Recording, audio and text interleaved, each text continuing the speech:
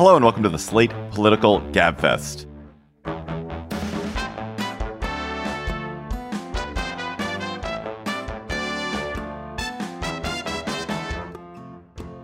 April 6th, 2023, the No Mugshot edition. I'm David Plotz of CityCast in Washington, D.C. I'm joined by John Dickerson of CBS Primetime from New York City. Hello, John. Hello, David. And special treat today, Ruth Marcus of The Washington Post is here. Emily's out this week. Gabfest stalwart, Gabfest outstanding visiting performer in a guest appearance, award winner, multiple award winner, Ruth Marcus. Hi, Ruth. How are you? Don't hold back, David. I'm not sure I've ever been described by anyone as a special treat before, but I'll try to live up to that billing. This week on the Gabfest, 34 felony counts for Trump, but are they the right ones? Then how the Wisconsin Supreme Court and Chicago mayoral races will shape politics in those two places and across the country. And then the No Labels Group has $70 million in funding and thoughts dancing in their heads of running a third-party presidential candidate in 2024. Is this a Republican trick or a useful tonic for a failing democracy? Plus, we'll have cocktail chatter. Hello, it is Ryan, and I was on a flight the other day playing one of my favorite social spin slot games on ChumbaCasino.com. I looked over at the person sitting next to me, and you know what they were doing? They were also playing Chumba Casino. Coincidence? I think not. Everybody's loving having fun with it. Chumba Casino is home to hundreds of casino-style games that you can play for free anytime, anywhere, even at 30,000 feet. So sign up now at ChumbaCasino.com to claim your free welcome bonus. That's ChumbaCasino.com and live the Chumba life. No purchase necessary. VGW. Void where prohibited by law. See terms and conditions. 18+. There was fingerprinting. There was no mugshot, but that didn't stop Trump fundraisers, Trump folks from photoshopping him onto a mugshot and then scrapping for donations with that image of him in a fake mugshot. But in case you were trapped in a casino over the last few days, you already know the facts. Former President Trump was arraigned in Manhattan on Tuesday, charged with 34 felony counts related to the hush money paid to Stormy Daniels before the 2016 election, money that was laundered through Trump's fixer, Michael Cohen. Manhattan District Attorney Alvin Bragg hasn't shown all of his case, but he's indicated that Trump fraudulently created business records to cover up the Cohen payments. And those fraudulent business records were a felony because they were in furtherance of other crimes, possibly federal campaign finance crimes or tax crimes. At its core, this case today is one with allegations like so many of our white-collar cases.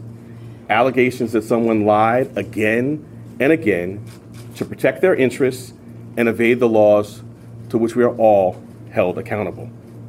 As this office has done time and time again, we today uphold our solemn responsibility to ensure that everyone stands equal before the law.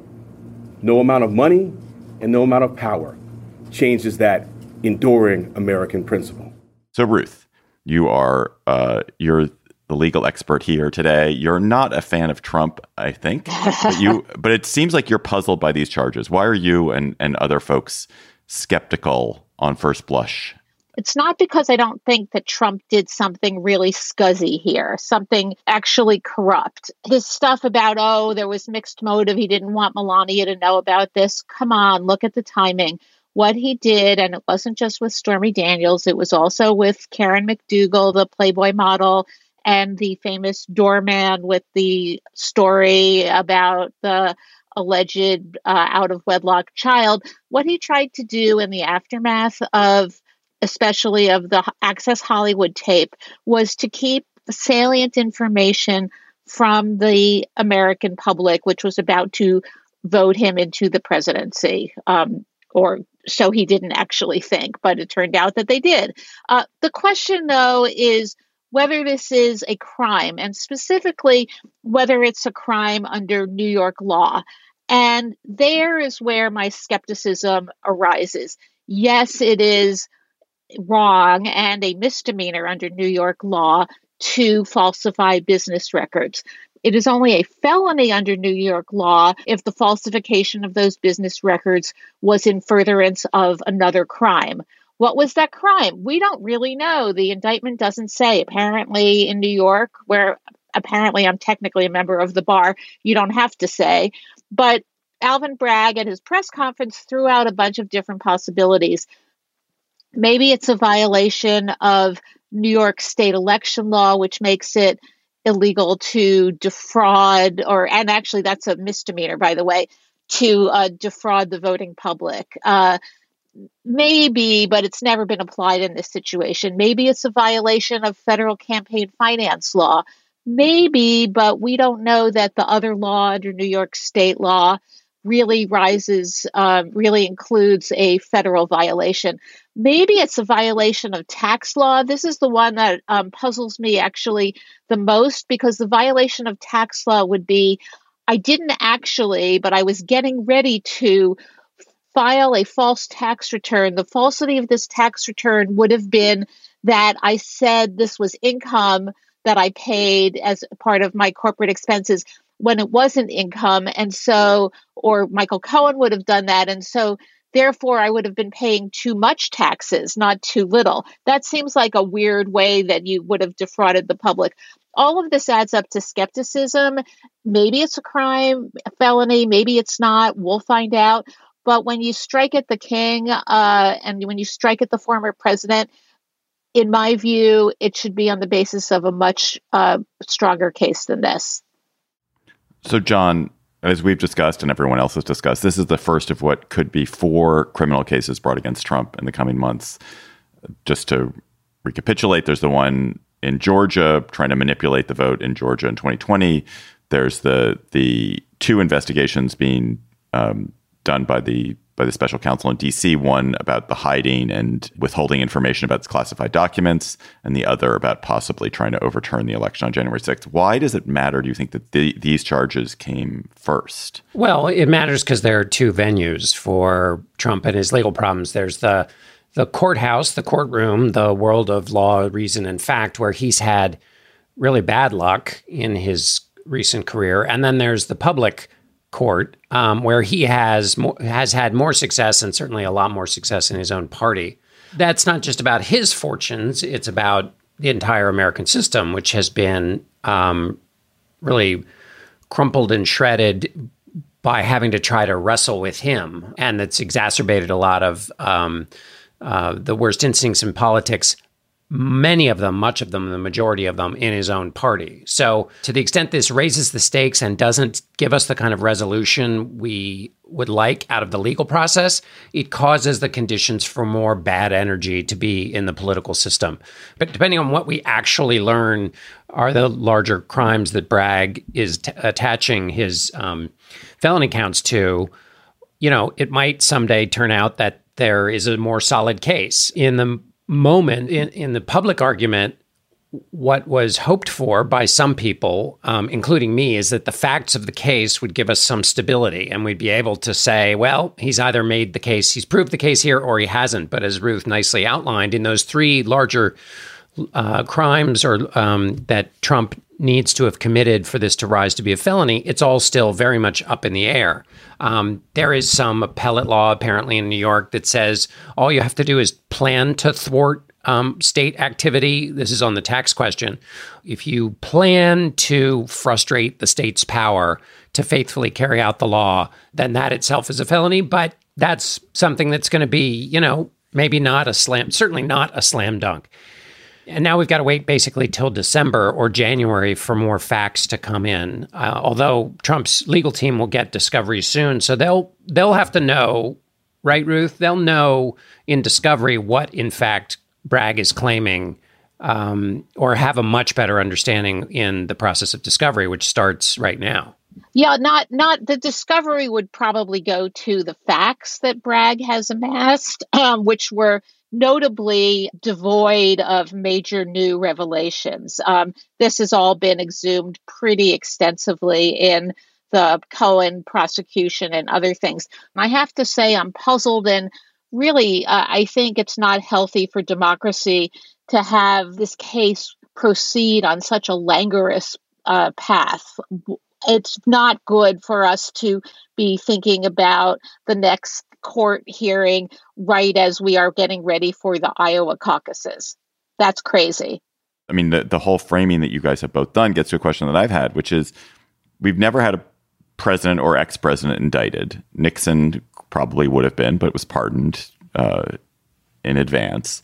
Should the prosecution of an ex-president or a potential presidential candidate have to meet a higher bar so that it doesn't become an easy political weapon for an opposition party? I mean, the claims that Republicans have immediately gone to this is a political prosecution, and they are unified around this. That may or may not be true, but it's a talking point for them. It does suggest that if this is a box that has now been opened, that it's a box that's going to be opened again and again and again. And therefore, should there be different standards so that it isn't as easy to open this box? Yes and no.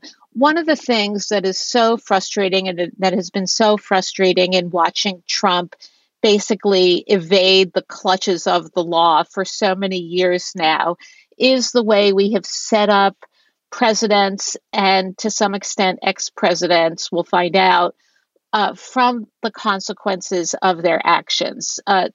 We do not, under Justice Department guidelines, maybe those are right and maybe those are wrong, but we'll never really get a test of them because the Justice Department won't violate its own guidelines.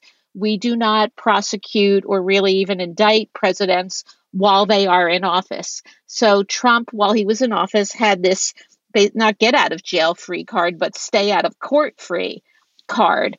So there's a kind of pent up demand when he finally leaves office of, okay, now is the potential point to hold him to account.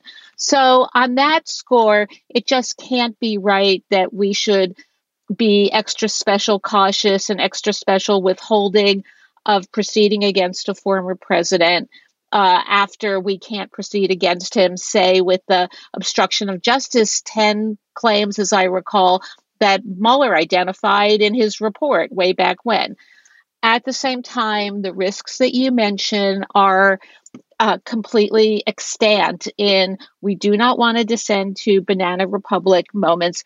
We do not want prosecutors, and especially Yahoo local prosecutors. I'm not putting the Manhattan DA in that basket, but you could have a lot of prosecutors in a lot of places proceeding against former presidents at willy-nilly and for partisan reasons. And that would be a very unhealthy development. We've seen it in, let us say, lesser democracies than ours. We don't want to see that. And so you face this tension that's really irreconcilable. And that's why I kind of come down to shoot at the king, better kill him. You want a case that you would have brought against someone else in similar circumstances. There are, of course, no similar circumstances to Trump.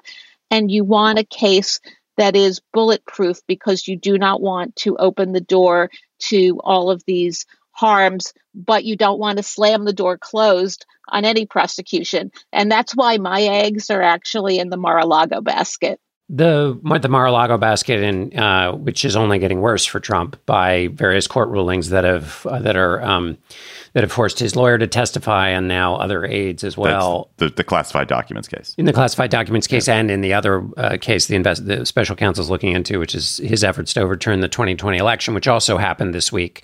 But the question is, whose responsibility is it to maintain what I think you're right about, Ruth, which is if you're going to go after him. Is that Bragg's?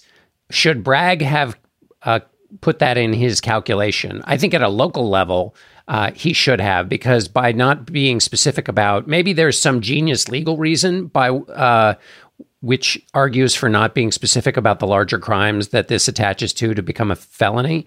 But in the short term, what it's done is retained the ambiguity while in the public sphere, having even never Trumpers like Mitt Romney and others say this is an overreach. So in the court of public opinion, it's not been so great that he has been vague about the larger crimes here. I agree with that. And it is Bragg's responsibility. He, to his credit, not in the court papers, but in the news conference afterwards, he did lay out somewhat his theory of the case. And I thought that was helpful, but not sufficient.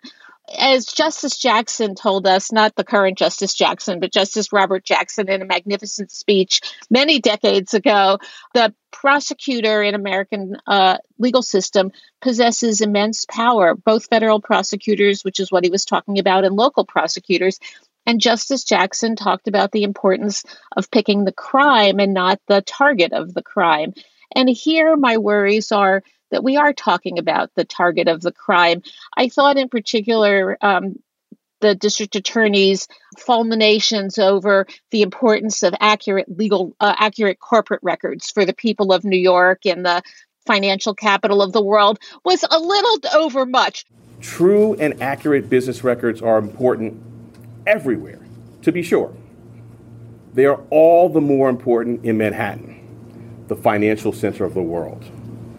That is why we have a history in the Manhattan DA's office of vigorously enforcing white-collar crime. My office, including the talented prosecutors you saw at arraignment earlier today, has charged hundreds of felony falsifying business records. This charge, it can be said, is the bread and butter of our white-collar work. The injury to the people of New York, to the extent there was an injury to the people of New York, was not that they have to rely so carefully on accurate financial records. It was a different kind of industry. And we know, from, among other things, from the very fascinating, though problematic book that one of the former prosecutors in that office, Mark Pomerantz, wrote, that prosecutors were scrambling and tearing their hair out and going to the law books to try to find the right basis for a crime here with which to go after Trump. And I have no brief for Trump, but all of you who are out there listening to this and yelling at me, please stop, because I nobody wants to see Trump more held to account than I do. But I worry that this is not the right case for that. If it was a tax crime, then there is a larger interest for New York and for business. I mean, you mean lying on your taxes is good? Well, first of all, nobody lied on their taxes yet. Second of all, to the extent that somebody lied on their taxes, well, I think he talked about the intent.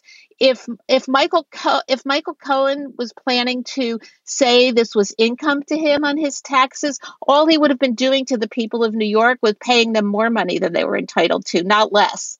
I don't think that's the entirety of, we don't know because it's vague, but I don't think that's the entirety of the tax scheme he's talking about. We'll find out. We don't know. We'll find out. But okay. But just if in fact that's true, then that is in fact something that just because it happened to be for hush money, it could have been for lunches.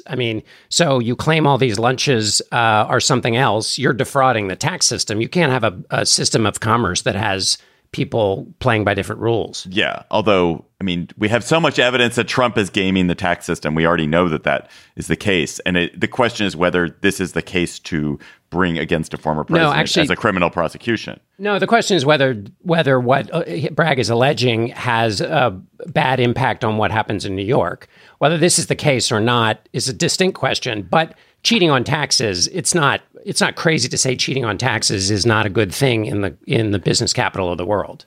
Let's bring this home, John, quickly.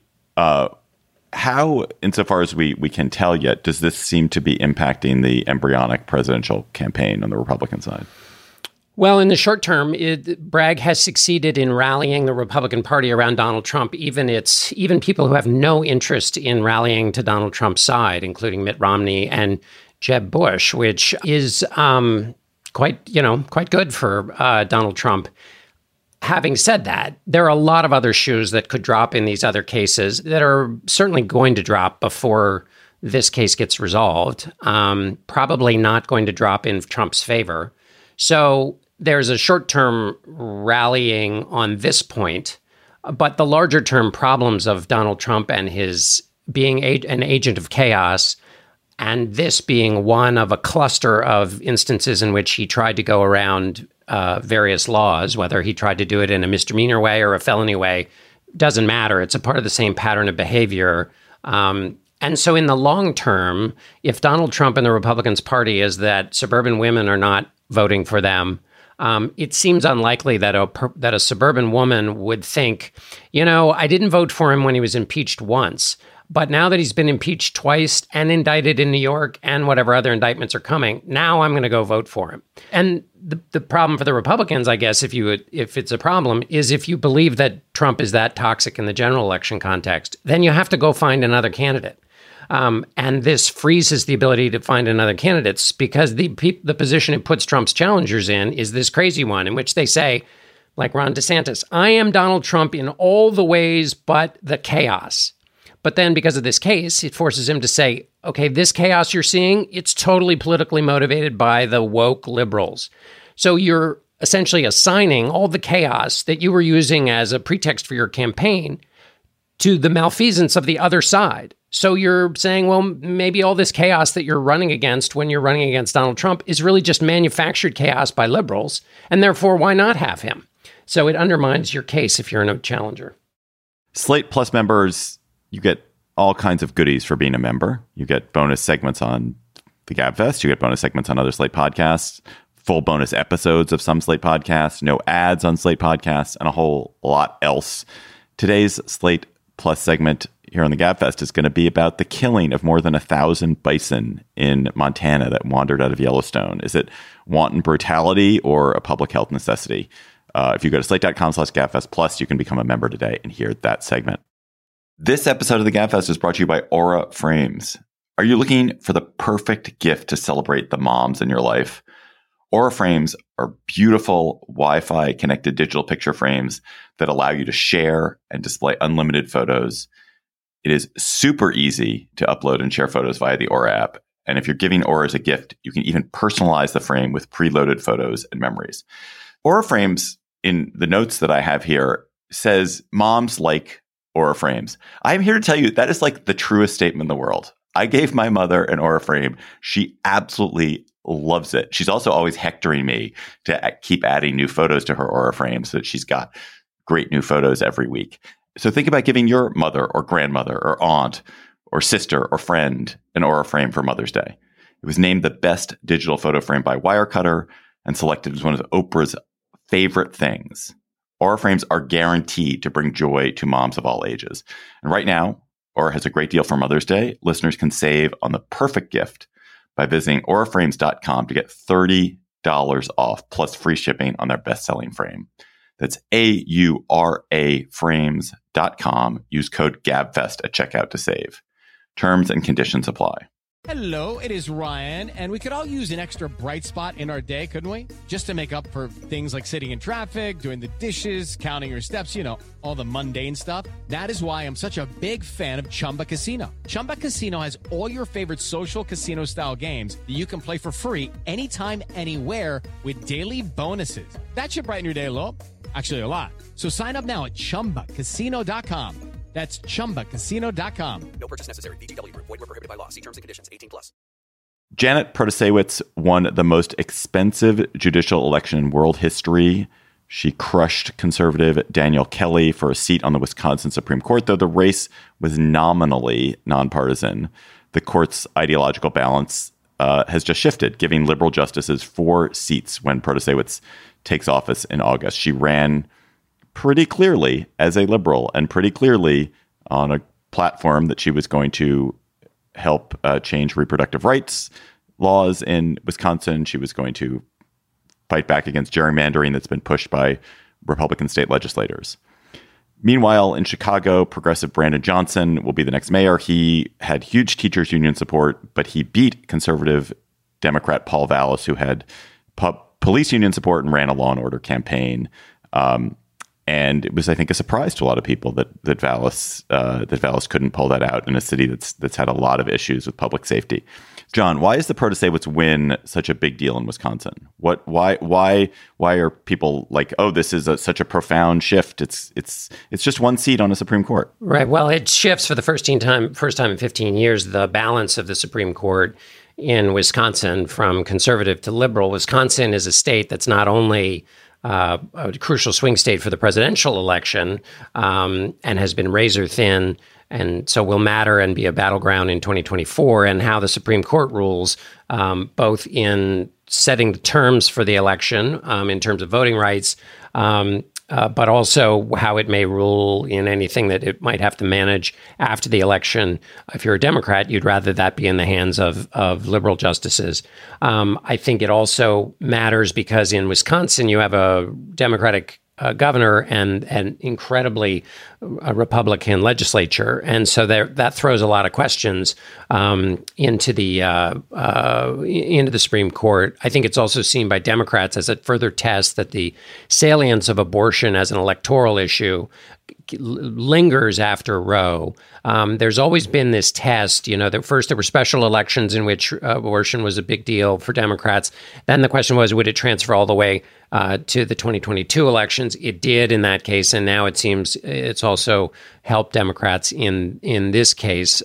Also, there's some indication that the purple counties of Wisconsin may be trending a little bluer, and that either it's a combination of Trump plus Roe or something that is tilting Wisconsin to be possibly more blue, and that helps Democrats for their long-term chances, because there's been a theory that Democrats are losing their strength in the Midwest, and so people are hoping that this is helpful for them. So those are some of the reasons.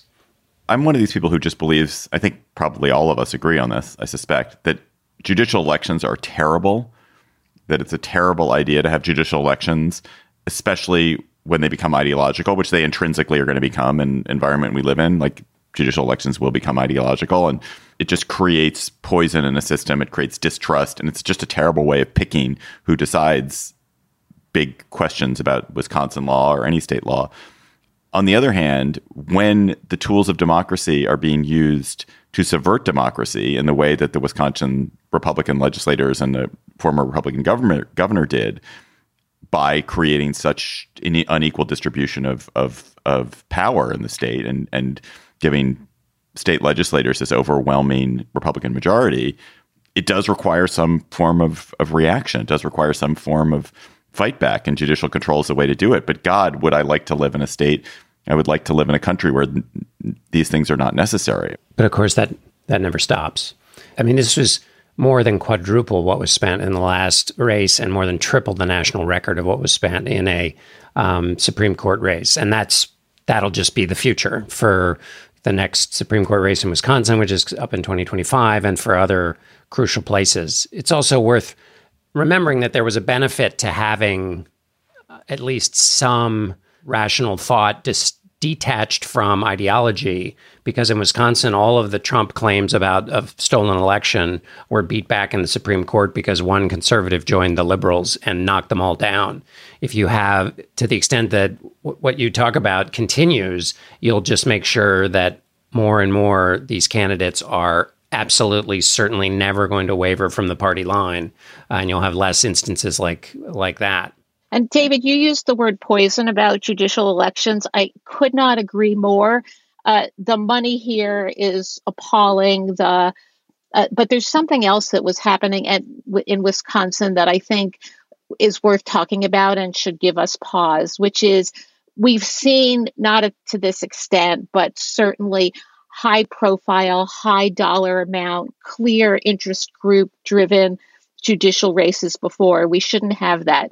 But there was an additional thing that happened here, which was the clarity, especially from Judge Janet, about how she was going to rule on specific cases. She called the legislative maps that I'm talking about rigged. She said a public employee restriction on bargaining with public employee unions was unconstitutional. She was very clear about her support for abortion rights. And she tried to draw this narrow, and I think very fuzzy and unconvincing distinction between saying that voters were entitled to know what her values were, and then simultaneously insisting that, of course, she would leave those values at the door when she put on her robes, and she would only rule on the basis of the law. I think it's a real conundrum when we have judicial elections, when they clearly have political and ideological implications about whether we want to do the kind of usual kabuki of pretending that they're not ideological. And of course, I haven't decided anything, and no, I don't know whether I'd vote to overrule Roe or not. or whether we want to say, okay, yeah, here's my laundry list and here's how I'm going to vote on all of these things. I'm uncomfortable with both.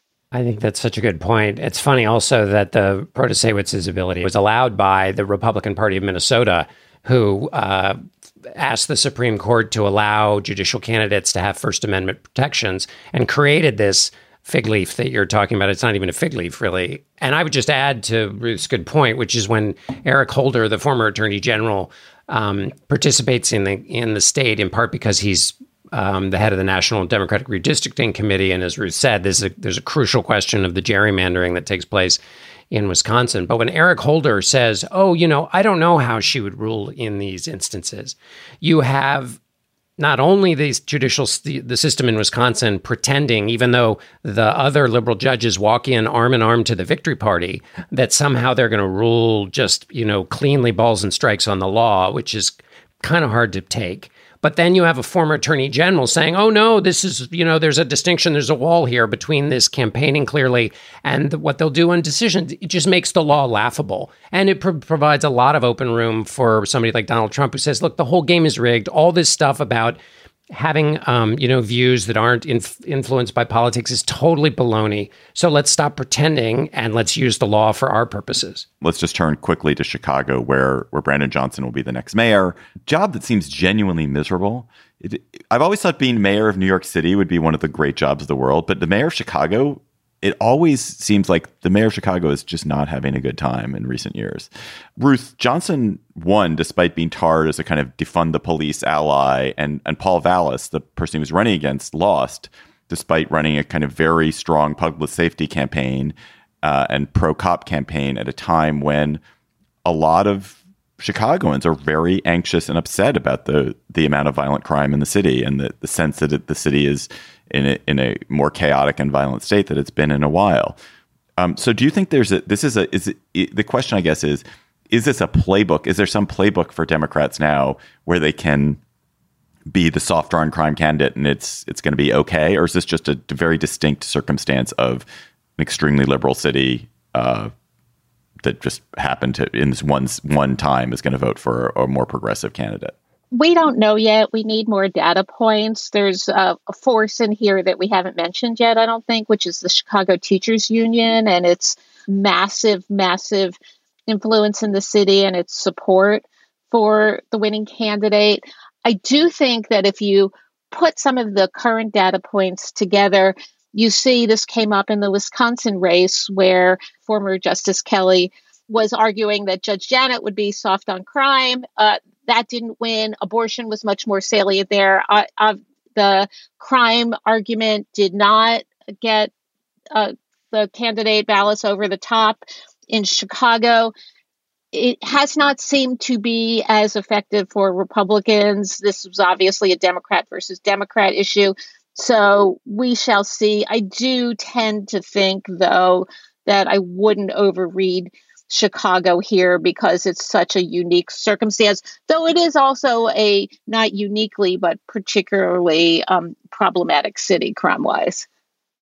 If I never had to read Joe Lieberman's name again, it would be fine with me. The doleful former senator and failed vice presidential candidate is now one of the figures at the heart of the No Labels movement, along with former Maryland Governor Larry Hogan, former NAACP head Ben Chavis.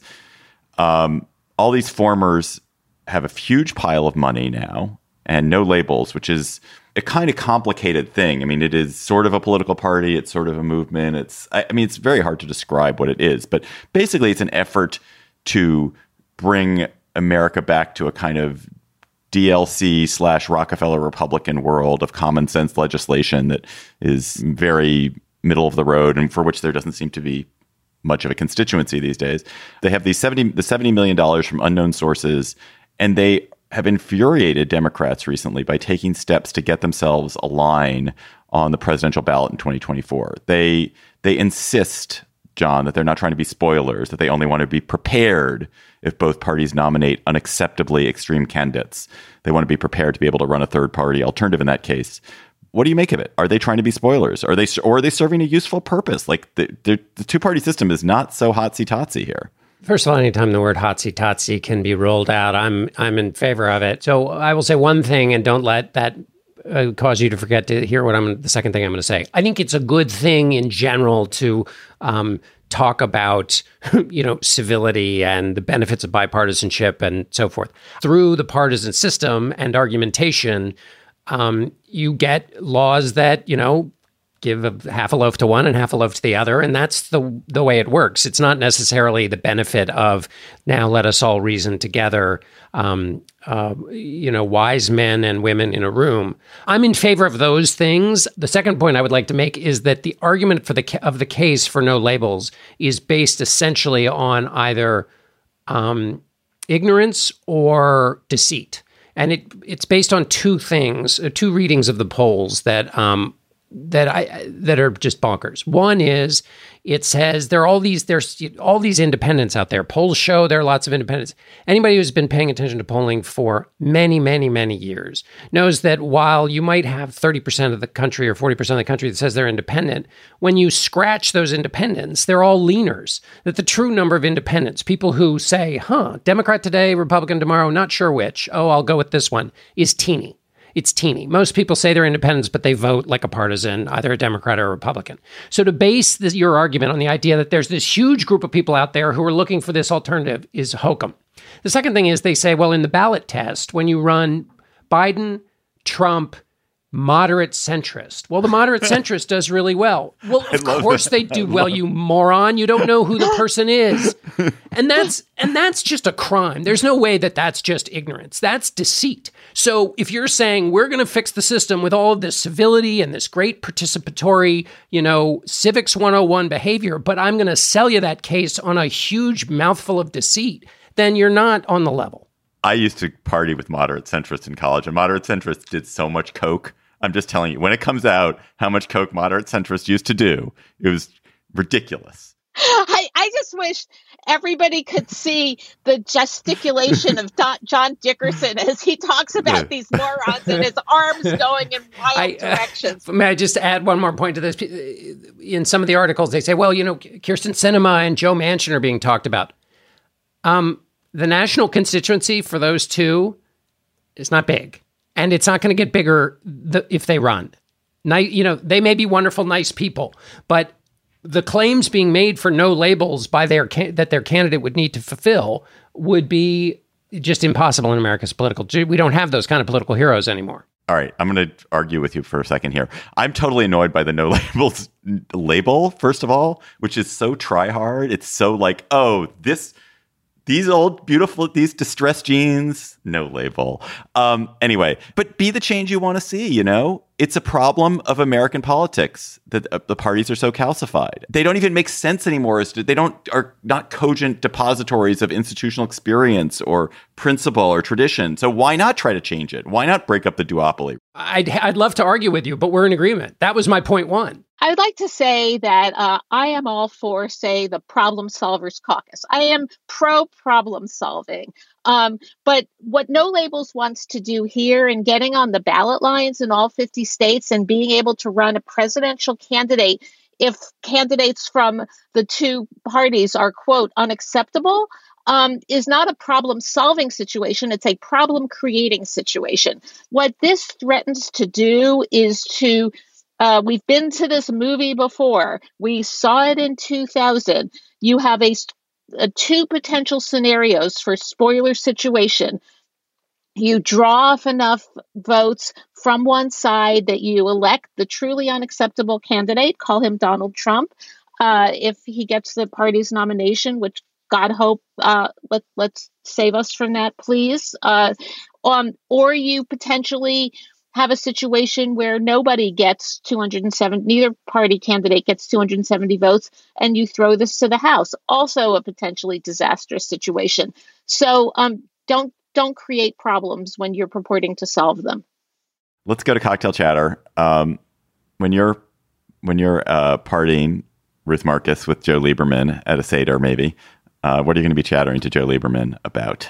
Well, first, Hag Sameach to Joe Lieberman and all out there who celebrate. I am going to be chattering about, and this is a classic Ruth Marcus late to the game. I've just found this. set of reading material. I just took our last spring break trip because my daughter's graduating from law school. My mom is 88. She had never been to Ireland. So we all took a spring break trip to Ireland.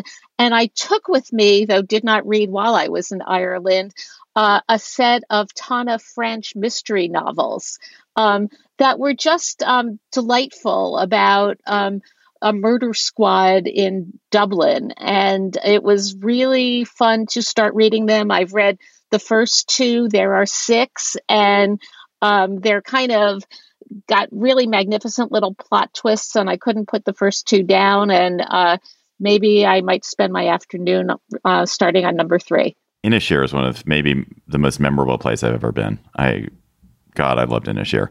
John Dickerson, what is your chatter? Mine was my chatter, which was actually my chatter from last week, but I was so tired I couldn't remember it. It was that last week was the anniversary of Ronald Reagan's shooting in 1981 when we had our show. And what I had not realized until my colleague Laura Doan did some research for me was that there's a really, I think, good case to be made that Reagan's assassination and the way it was handled, and someone named Carrie Hagan makes this case in the Smithsonian Magazine, that essentially the way it was handled is the first of those instances where basically the press kept getting it wrong in real time. In part, that was because they were trying to compete with the very new CNN. But that the original reports about Reagan's shooting were all hugely wrong, not only because of the way the press just reported whatever it heard, but also because the White House was putting out information that he was fine, that he hadn't been hit.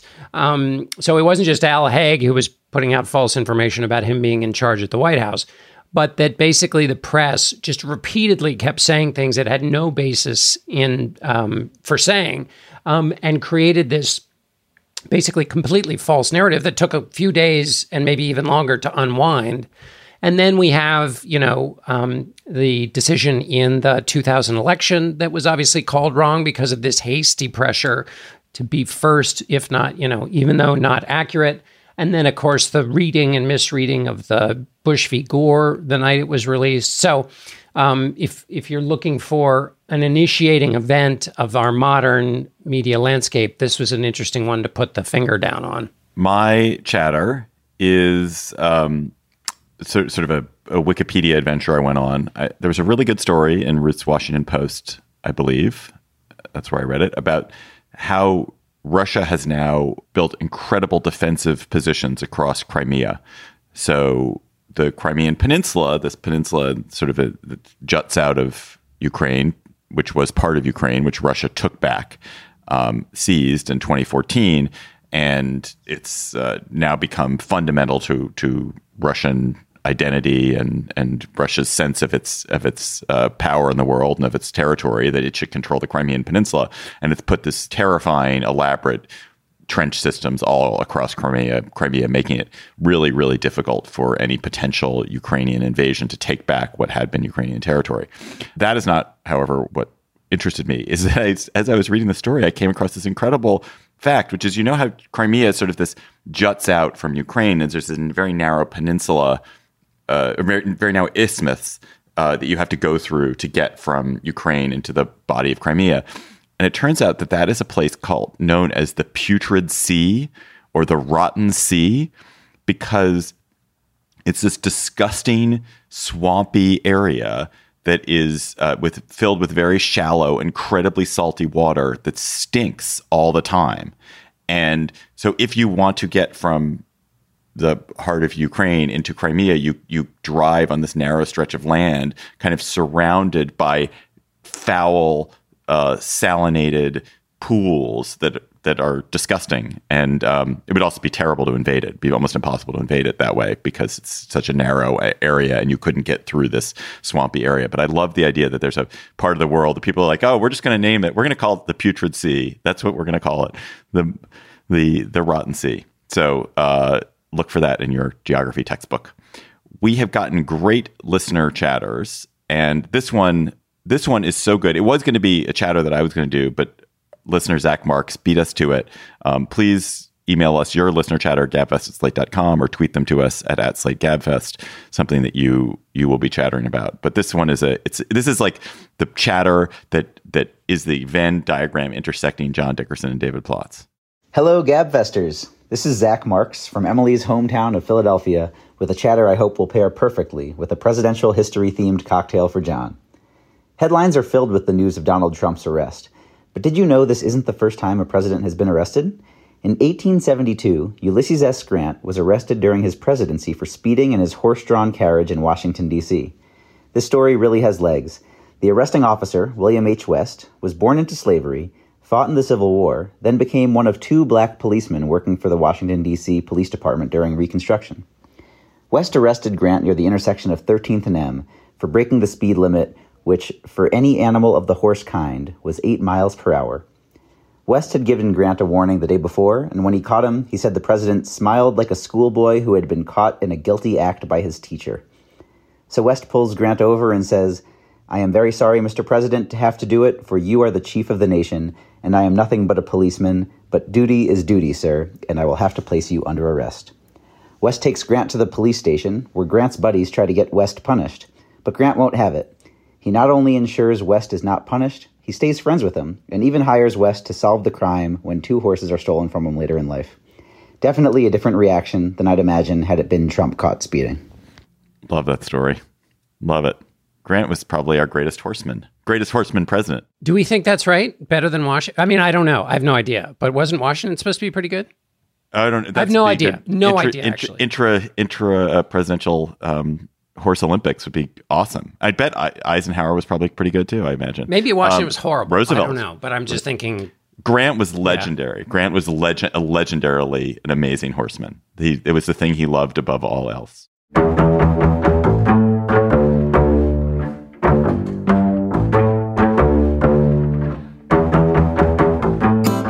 That is our show for today. The Gabfest is produced by Shana Roth. Our researcher is Julie Hugan. Our theme music is by They Might Be Giants. Ben Richmond is Senior Director for Podcast Operations, and Alicia Montgomery is VP of Audio for Slate. Please follow us on Twitter at @SlateGabfest and tweet chatter to us there. For Ruth Marcus, yay Ruth Marcus, and John Dickerson, I'm David Plotz. Thanks for listening. We'll talk to you next week.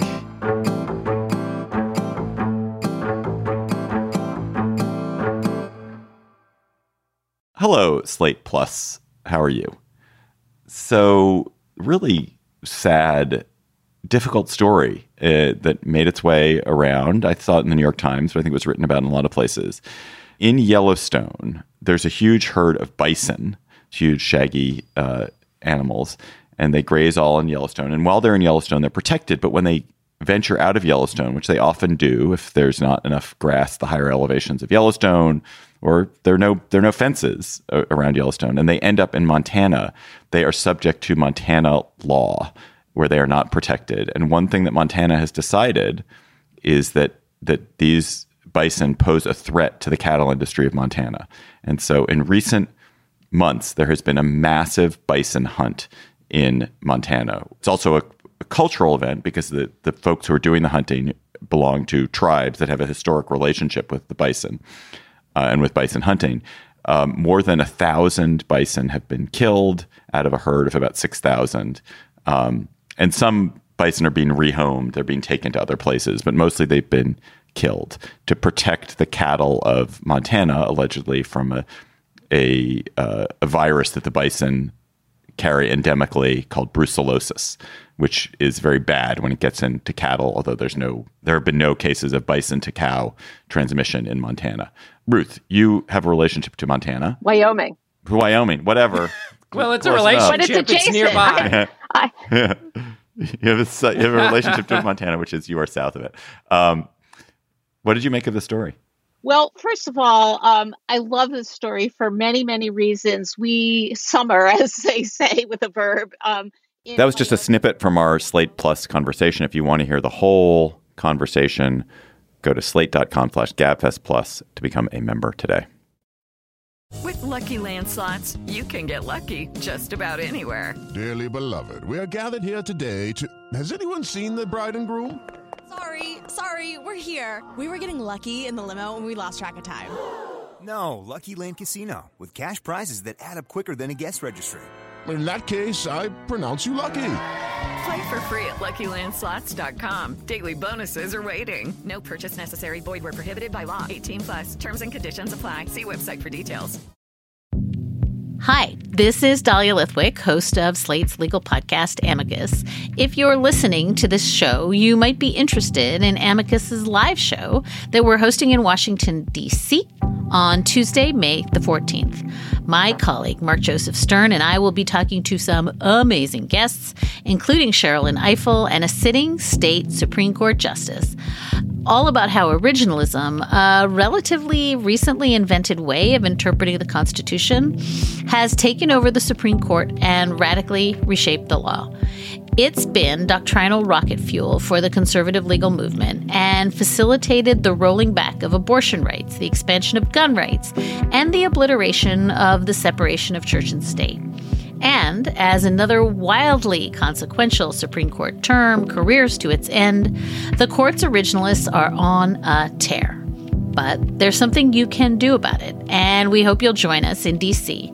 on May 14th to explore the possible pathways out of the current situation. Go to slate.com/amicuslive for tickets.